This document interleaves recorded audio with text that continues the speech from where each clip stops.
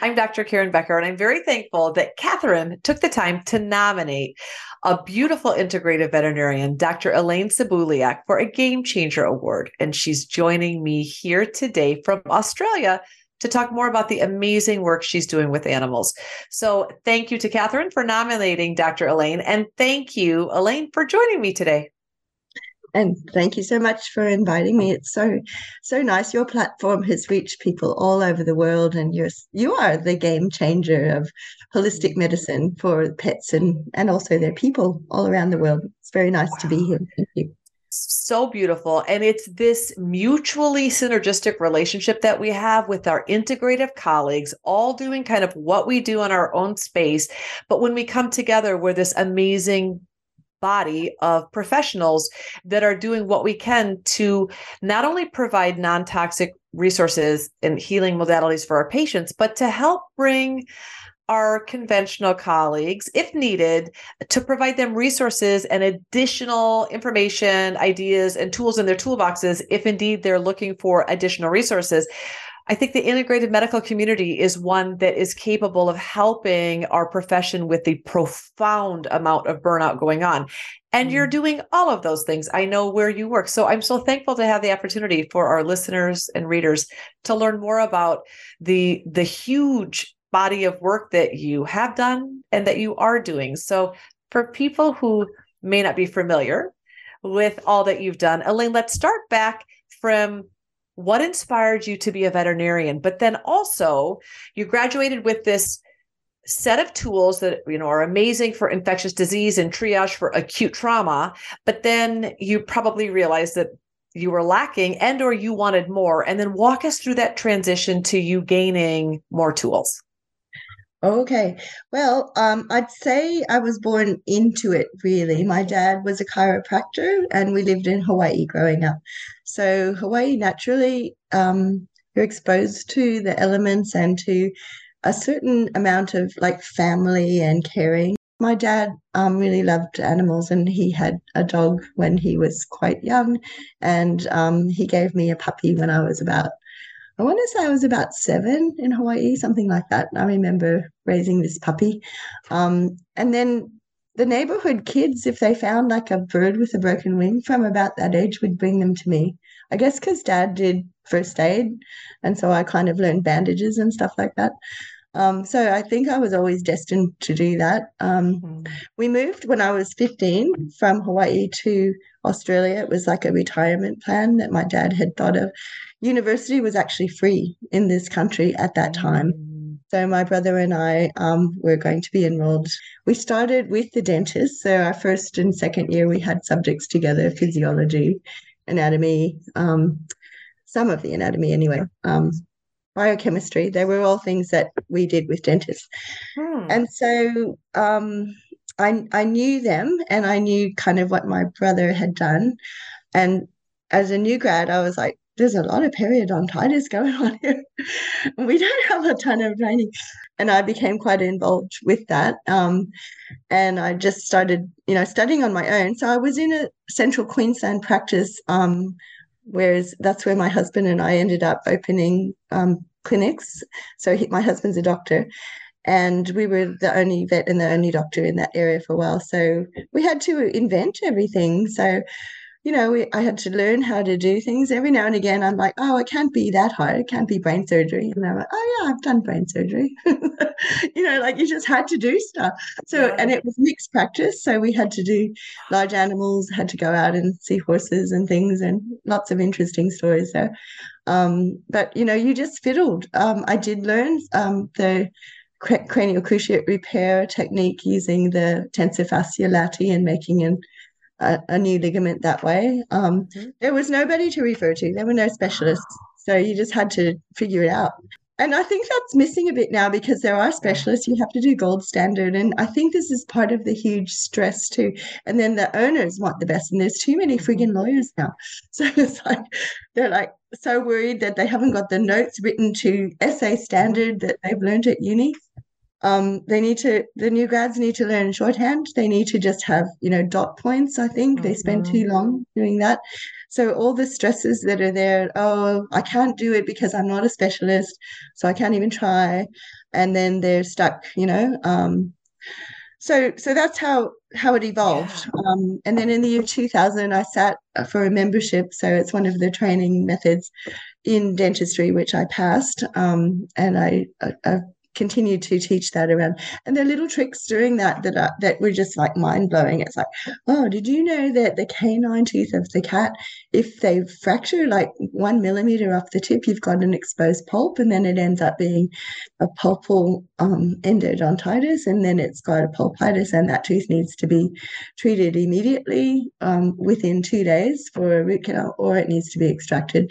Every second year vet student needs to have a 15 minutes with you around the world, because you would have saved us. Think of all the sweating and anxiety and cortisol that first year out. If I would have had your nuggets of knowledge.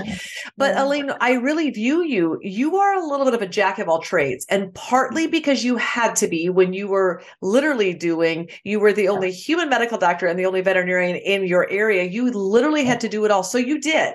And that gave you this body, this wealth of information, and this body of experience that you probably never would have fathomed, but you now have.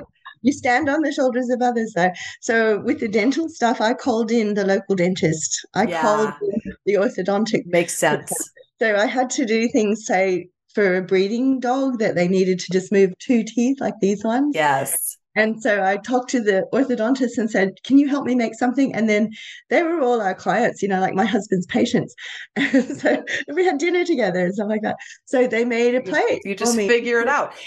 Okay, so here's my question about food, because you seem to be, I know that your kind of specialty was with teeth, and that's awesome. And we need way more people talking about how we can take care of our beloved's teeth better, for sure. But let's talk about food, because how were you introduced then to the nutrition part of things? How did your experience shift from when you graduated from vet school and you were taught, to just feed these foods and recommend them? Because you have this body of information from your life experience that has caused you to be a very different veterinarian than when you graduated. So how did that happen with food? Yeah, well, it never made sense to feed a packet dried food ever, did it? It just didn't, because my mum was a good cook, and I grew up eating Chinese. Real food. Yeah. That's what I grew up eating. And my dad also, well, he was into supplements. He's a chiropractor. I think they kind of do that. I remember my dad blending up a banana and putting, I think it was called tiger's milk, into his blender, and he'd make this thing before he went off to it. Both my parents have passed, but they lived to be about 95. So I just knew that, a pre-packaged cereal just didn't make a lot of sense. And then our nutrition book did state that the nutrient requirement level for carbs was about 5% for dogs. And that was back in the literature back in the day, in 1975, 76. So I kind of knew that. Obviously, kibble wasn't the way to go. So I have to ask, what is your, what do you love most about what you're doing? You've done a lot and you're doing a lot. When you get up in the morning, what do you love most about what you're doing now? I guess I like to see people and pets get better. Yeah. And quickly. It's like, people sort of bring these things in. There was a dog that had this huge cancer, old dog, 17 plus, maybe 19. Anyway, heart murmur, been to all the other vets, can't operate because it's got a bad heart, can't do surgery.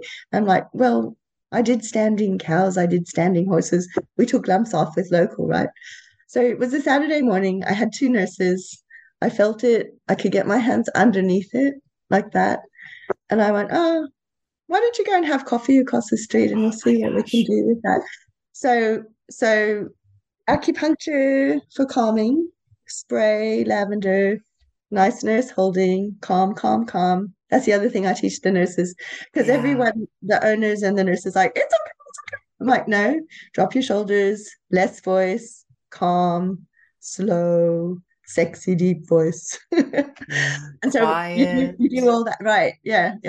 And then I just so I clipped it, cleaned it, got the clamps under it like that, clamped it, cut it off with a scalpel blade, got the bleeders, stapled it closed. She came back half an hour and was gone. And she just about fell over and collapsed. And she went, "Oh my God, you're kidding. Oh my God. We got another 2+ years out of that dog." That is so amazing. I love everything about it. It's just so, sadly, it's a lost art. You're absolutely right. It's a total lost art. And young veterinary students don't have role models like you, sadly, Because they have to refer follow. to the cardiologist. They have to refer, Right. Right. because then Yeah. you need the anesthetist to be watching this case That's right. That's in case they right. die under the anesthetic, and you've got to have the gold standard. And if you don't have the gold standard, the vet surgeons board could look at you Of and course. take you down, Yeah. and you could lose your job, and then you That's right. can't make any money, and so you may as well kill yourself. I'm like, no, that's not right. You Yes. don't have to kill Yeah. yourself. There's a lot of stuff you can do. And Yeah. it's just beautiful that you are living a life where you're educating, you're bringing kids in, you teach other veterinarians, you're teaching your colleagues, you're teaching young veterinarians. You're doing a really good job of role modeling a different path. And I'm very inspired, but I'm also so very thankful that you continue to put forth the teaching aspect in addition to helping pets feel better and live their best quality of life, and knitting together that relationship between family and animal and keeping that going, sustaining that. You are providing common sense, breath of fresh air, last ditch efforts for animals that otherwise wouldn't have them. And you're letting kids see that as a possibility, which is wildly inspiring. I love that. So out of that, Elaine, if you could share with the world one thing that you would want to share or that you've learned thus far on your journey, what would it be? We're back to, pain and pain prevention and flipping the lip and recognizing dental disease. I think that's a real biggie. Good. And then just helping the animals get rid of those sources of pain. Yeah. Mm-hmm. That's Checking teeth and checking on pain. Yeah. Yeah, that's right. Good. Those things. Yeah. I love that Catherine took the time to nominate you. She said a lot of amazing things about you, but she said that you are the most compassionate human working tirelessly to do things in other parts of the world to make the world a better place for other cultures and other countries. But you are also working tirelessly locally in terms of herbal treatments, nutritional advice, massage, laser, acupuncture. Your treatment protocols allow animals and cancer patients to live longer life with a greater expectancy, better quality of care because of all that you know. So she had a lot of amazing things to say about all the work that you're doing. So I appreciate you taking time today to share with us in a little bit more detail about your fascinating past, your very bright and exciting future in terms of how you are contributing powerfully and mightily to help save the world in the lane that you are capable of doing. Well, with everybody else. Yeah. I hope to inspire other people to keep this on, because none of us get to live forever. None of us do it by ourselves. It's always a team. Yes. And I'm so grateful to my contacts in Indonesia that run with my ideas, and I'm like, you can do this, guys, come on, let's do it. So so I can see it as a bigger picture thing. Thank you so much for what you do. You're amazing. Well, I thank you for spending time this morning, inspiring all of us to do everything we can, take a common sense approach, look at the teeth, watch for pain, and do everything we can to protect and preserve those around us. And I love the fact that you're being such a beautiful role model for all of us. Elaine, thank you so much. And congratulations on your Game Changer Award. Thank you so much. Thank you, Catherine, for doing that. That's wonderful.